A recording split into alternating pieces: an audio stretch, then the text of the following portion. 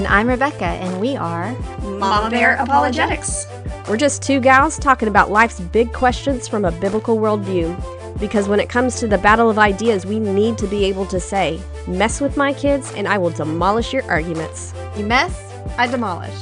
Got it? Capiche? Rise up, ladies. Rise up, Mama Bears. This might not affect your faith, but it might affect your children's. Well, welcome to another episode of Mama Bear Apologetics. I'm Hillary. And I'm Rebecca. And so today, it is New Year's time. It's a little bit before New Year's, so I thought it would be an appropriate time to maybe talk a little bit about New Year's resolutions. So when you think of just resolutions, who is the most epic person that you could possibly think of, Rebecca? As in making resolutions? Just the word resolutions. Does any particular name come to mind? No. I'm sorry. Not possibly the person we're talking about today. Oh, John Edwards. Was that what I was supposed to say? I'm sorry. I thought you'd pick up on that, but that's okay. Well, you know, actually, I wasn't familiar with this until you brought it to my attention. I know about some of his other things, but I didn't know about this collection of resolutions. So, no, this is new to me. Okay. A little bit about Jonathan Edwards. So first off, a lot of times people get him confused with the guy that did that Crossing Over show a couple years ago. No, I don't know, but I know that my little brother is Jonathan Edward. Okay. So I think that was the other guy's name, Jonathan Edward. He was a psychic medium on cable television, so sometimes people get confused when you say the words, so I say this is a very, very different person. Yeah. So Jonathan Edwards, he was a revivalist preacher sometime in the mid-18th century, and so you kind of picked up when we were talking earlier that when you think of Jonathan Edwards, what do you think of? Sinners in the Hands of an Angry God, the classic, exactly. The classic sermon. Yeah, so he's kind of known as sort of the forerunner of some of the fire and brimstone preachers, although I don't think he can really totally be the forerunner. I think fire and brimstone preaching's been around a long time. There's George Whitefield, right? And there's others. So, yes. So I didn't know much about him until this week. So I decided, if we're going to be talking about him, I should probably look him up a little bit, kind of study about his life a little bit. And so one of the fun things that I came across is that he was the fifth of 11 children, and he was the only boy. Wow. And so part of me is wondering, I know, I'm like, that is a lot of estrogen in one house, and part of me wonders if he became such a studious guy because he was just trying to get away from everything else. I mean, I can't imagine being the only boy with 10 girls. 10 mothers mothering him. Oh my goodness, poor guy. Yeah. But he was a pretty bright guy, so he had his master's from Yale by the time he was 19. Yes. Yeah. So he was pretty smart. So, yeah, he was known for two main things. You nailed the first one, sinners in the hands of an angry God. And from some of the stuff that I've read, far from being what you'd expect of a fire and brimstone preacher, he was apparently really soft-spoken. Like, all the stuff that I read about him said that he was always speaking just with gentleness. He would just kind of read stuff off like a sermon, which is pretty common back then. He was also, I'm reading here, that he was fascinated with the Enlightenment. And he studied a lot of natural philosophy. He was fascinated with Isaac Newton. He wrote on various topics in natural philosophy, including flying spiders, light, and optics, which optics is pretty complex, a lot of geometry and such. And he also worried about materialism and faith in reason alone of some of his contemporaries. He also wrote sermons and theological treatises that emphasized the beauty of God and the role of aesthetics in spiritual life. Which actually quite surprises me. This is only I'm reading the Wikipedia, so I'm assuming it's it's right. But wow, that kind of surprises me. And so I think it's kind of a shame that he's only known for Sinners in the Hands of an Angry God, because there's a guy's thesis from Liberty. I need to look up, see what his name is. I closed my browser here a little bit ago. Matthew Ryan Martin. So he has an online thesis here from Liberty that's on Jonathan Edwards, but it's just talking a little bit more about what a family man he was, and how it's really a shame that he's only known for Sinners in the Hands of an Angry God, because it's really such a small part of the rest of his ministry, of the rest of his writing. It's kind of like I think one of the quotes that was in here, knowing Edwards for sinners in the hands of an angry God is like knowing Jesus for, I'm trying to see. Turning the tables over. Yeah, like he said the whole Chorazin and Bethsaida, woe against Chorazin and Bethsaida. Yeah. If that was the only thing you knew about Jesus, that would be like, well, that's a pretty unbalanced picture. It's so easy for us to take one thing about a person and kind of blow it up and not really, and forget. And we do that with everyone and forget that people are much more complex typically. Yeah. And yeah. Well, I mean, it's the squeaky wheel thing. That's the kind of thing. Because I actually did read most of Sinners in the Hands of an Angry God before doing this podcast, because I was like, well, I should probably be familiar with it. And I was sitting there, and I was actually with John, and it was funny. He was cooking Christmas dinner. I guess I did this on Christmas. He was cooking Christmas dinner, and I was sitting there reading this, and I kept laughing. But it wasn't because it was funny. It was because there's something in me that realized, I mean, this is so intense, I just needed emotional release. And I was just like, hiding my eyes from the computer going, oh my gosh, I can't believe he's saying this.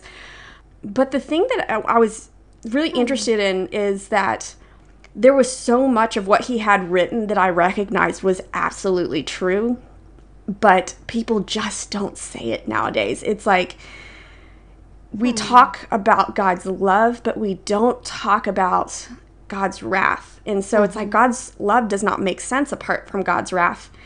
And the thing that really stuck out to me is that this man understands sin.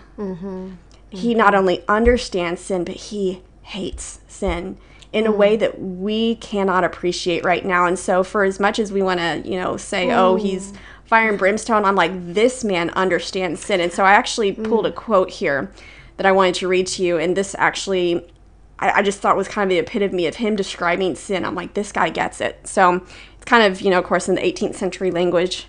Which I like. Of course, you'll follow it fine. Sin is the ruin and misery of the soul. It is destructive in its nature. And if God should leave it without restraint, there would need nothing else to make the soul perfectly miserable. The corruption of the heart of man is a thing that is immoderate and boundless in its fury. And while wicked men live here, it is like a fire pent up by God's restraints. Whereas if we were to let loose, it would set on fire the course of nature. And as the heart is now a sink of sin, so if sin were not restrained, it would immediately turn the soul into a fiery oven or a furnace of fire and brimstone. It reminds me of reading Lord of the Rings, and Sauron is just this flaming eye, and Mordor, where he resides, everything around it is dead and consumed and dying. And even his minions, those that are working for him, the orcs and the goblins and everything, they're just fighting each other. And if they didn't have something else to fight, they would devour each other. I mean, it's consuming and devouring. And yeah, that's very true. And you know what? It's so interesting that you said that, because as I read through his resolutions, I was a little bit repulsed, because I thought, oh, it's so legalistic. And now now that you said that, I think about it and I think, but it's true. I mean, if he had such a understanding of how horrible sin is and how it damages people and relationships and love, then you'd be pretty mad at it too, and you'd be pretty obsessed with rooting it out of your life, as he seems to be by reading. As we'll go through the resolutions, people will see this. I mean, so in a way, I'm kind of proving that I'm part of this generation that's repulsed at that, because we focus so much on God's love, that we forget, and we're so careful about talking about sin, because our culture is so unable to handle the concept of sin and personal sin that we absorb it. You know. It's funny that you said you're repulsed, because I think that was the exact word that I used, because I was just kind of typing notes to myself as, I guess I said revulsion. I said, that I was kind of giggling out of emotional release. I was kind of like laughing, going, oh my gosh. I weighed my feelings of revulsion of the God he described with the knowledge that most of what I was reading was absolutely true. It's just not the full story. We've gotten so wrapped up in God's love that we have forgotten who God is. In the Old Testament, it's clear that in our fallen state, we were unable to see God as he is. But in our current PC culture, I feel like we've gone a step further. And we're not even capable of talking about God as he is. It's like every generation sort of has its overemphasis. So you could say maybe Jonathan Edwards, I don't know. I mean, you know more about his life, and as I'm reading about, he cared about beauty and aesthetics. I suspect he was pretty balanced in his view of God. And like you said, this whole sinners in the hands of the angry God gets ripped out, and it's representative of him as a whole person, and he was much more complex. But it seems like we tend to our generations or our time, we focus on one aspect of God and we ignore others. Yes. And and there was a time when we focused on the anger too much, right? Mm-hmm. And now the pendulum has swung and sin, and now many people I know, including Christians, have struggled with the concept of sin. And this kind of makes me think I've been working on my final paper for Clemson, and I'm doing it on epigenetics, and one of the things that I'm talking about in there is the way cells differentiate from one another. So it's like you have, the cells in your eyeball are not the same as the cells in your liver, although they have the same DNA. It's just focusing on a different part of the DNA. And it seems like, it talks about how we're the body of Christ, and it seems like sometimes we act almost in that same way as we take, we all have the same Bible, but we're focusing on different parts of it. And even though it can seem like, oh, they're unbalanced and we're unbalanced, everybody's unbalanced, at the same time, there's possibly a role to be played when you're focusing on one part, just in kind of the grand tapestry of time. It's when we just start saying that everyone needs to be like us. Yeah. When the eye says to the hand, be an eye. And it's, what is it? I think that's I can't remember exactly how Paul puts it, but it's like that. Yeah. It's when we start saying, well, everyone should be like this. And in reality, there's a diversity in the body. And we all kind of need each other. So, because some people's strengths, compensate for our weaknesses and vice versa. And if we're taking this back to just the concept of apologetics, and especially apologetics with kids, I think this is a really important, I guess there's two main really important things I think we can take away from Jonathan Edwards and just this whole idea of the fire and brimstone preaching. And one of them is like what we were just talking about, how a lot of times people will focus on one aspect, and even though it's good to have all of the aspects in sight, and we suspect that he did based on, some of the, other sermons that you found, to recognize that we can be kind of both repulsed and drawn to something, that a lot of times when people are too focused on something, they can maybe go too far, and especially in Sinners in the Hands of an Angry God, I think he took it a little too far, because he turned it from God's wrath against sin, and then somehow it got morphed into God's wrath against man. And so you have just the heart of heart of a judge with no heart of the Father. So if you're looking for the heart of the Father, do not read this sermon, because it will depress the heck out of you. But at the same time, there's goodness in there that we can glean from it. So that would be like the idea of chew and spit. Like we always talk about that. I know that sounds really gross. But just, sometimes when you're eating, sometimes there's things you have to spit out, and something, decide what you swallow, decide what you spit out. You don't want to swallow the gristle. But so showing kids how there's good and bad to a lot of different things, and nothing's ever going to be all good or all bad. And so the more we can help them sift through things at an early age, and the more that we ourselves can not fall into that trap of, either making everything all good or all bad, the more they're going to be able to sift through different worldviews when they get older. There's always marble mixed in with the mud. There's always mud mixed in with the marble, because we are made in God's image, and we love truth. And you can count on that in just about everyone you meet, except for some major psychopaths out there. And even they might not love truth, but they know enough to lie and to fool people. And anyway, we can trust the image of God there and know that there will be truth, most likely, that you can find amidst all the maybe more extreme things. Yeah. And I'm not just, that's not to say that someone could read this, and this is exactly what they needed to read to get them in shape. There was definitely a time in my life when I really needed to read this. Yeah. And I can tell right now that now's maybe not as much the time that I need to read it. I'm a little repulsed by it because I was in a very legalistic church at one point that was extremely oppressive, and I was really depressed, and it was one of the most difficult times in my life. And there was many wonderful things about the church, but we were very legalistic, and this would have appealed to us, you know. Yeah. And I was very self-focused at that time, you know, focused on perfecting myself, and I was miserable. So, but I also want to bring out the point that I think that periods of legalism, although that is never something we should aim for, I think it's a very necessary developmental stage. I think we see it in children. Yeah. I think we see it in artists, and I think we see it in spiritual growth. So That's in a children, really good point. Yeah, in children we see they go through a really black and white stage where it is just everything's black and white. There is no gray area. And for anyone who's had kids at those ages, you know what a joy that is. Actually, sometimes they kind of help you. That black and white thinking can help you see things that, you know, we can't see so well. That's actually a really good point. Yeah.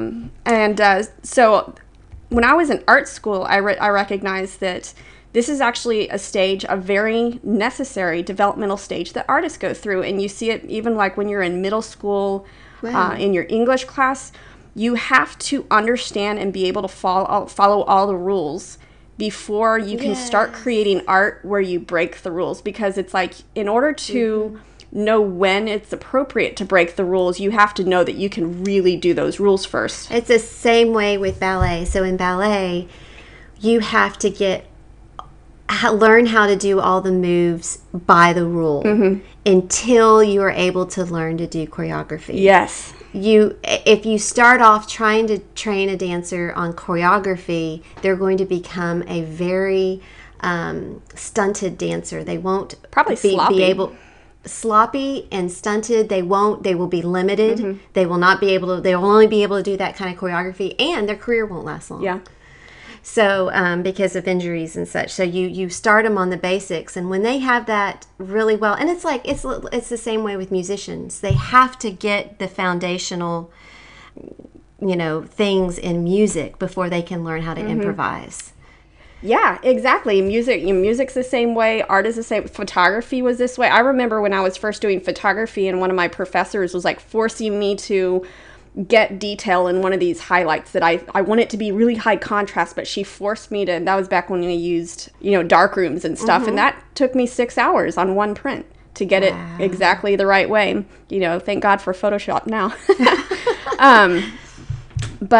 Yeah, so it's like you see this, but I also see this in the spiritual life. I think you're right. That's such a good insight. Definitely.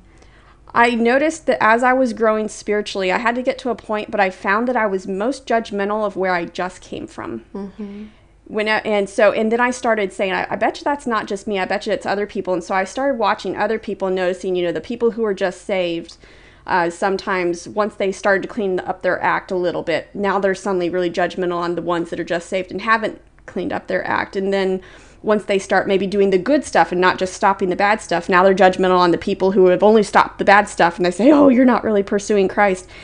And you just keep going and going and going, and every step you take, you think, well, I made it here, so you should make it there. Yeah. And so, like, I remember going through a period of time where I was very legalistic. And I remember coming out of that time, and I remember being judgmental on the people that were legalistic. And I even remember coming out of that and being judgmental on the people who are judgmental.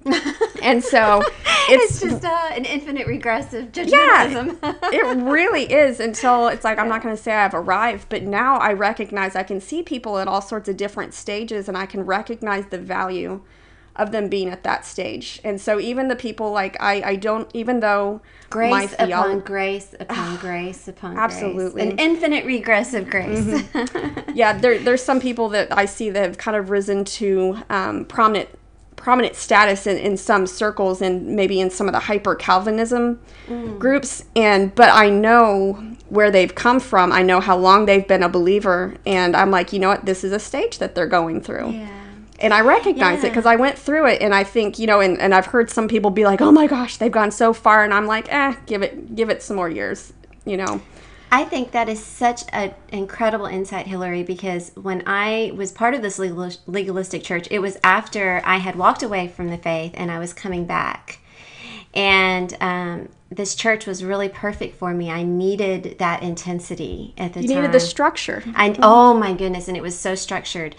And also I was so passionate, so on fire. I remember I had this huge classical music collection because I had gone through a decade of just listening to classical music, and it was back when you go to Blockbuster Music, if they used to have those, and you could listen to CDs, and they had this special store in Dallas that was where all the classical musicians went, and I learned about it, so I'd go there because they had all the best recordings, and I was obsessive about it.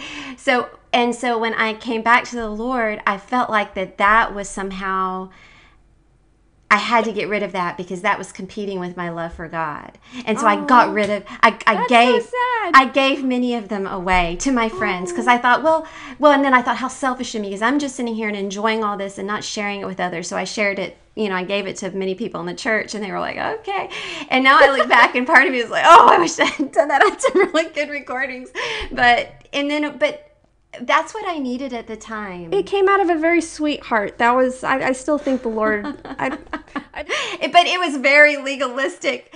And I remember beating myself up about it, beating myself up about my love and my love for ballet and the arts and literature, those things. I didn't know how to balance it. And so what I did is it was an all or nothing at all. It was very black and white.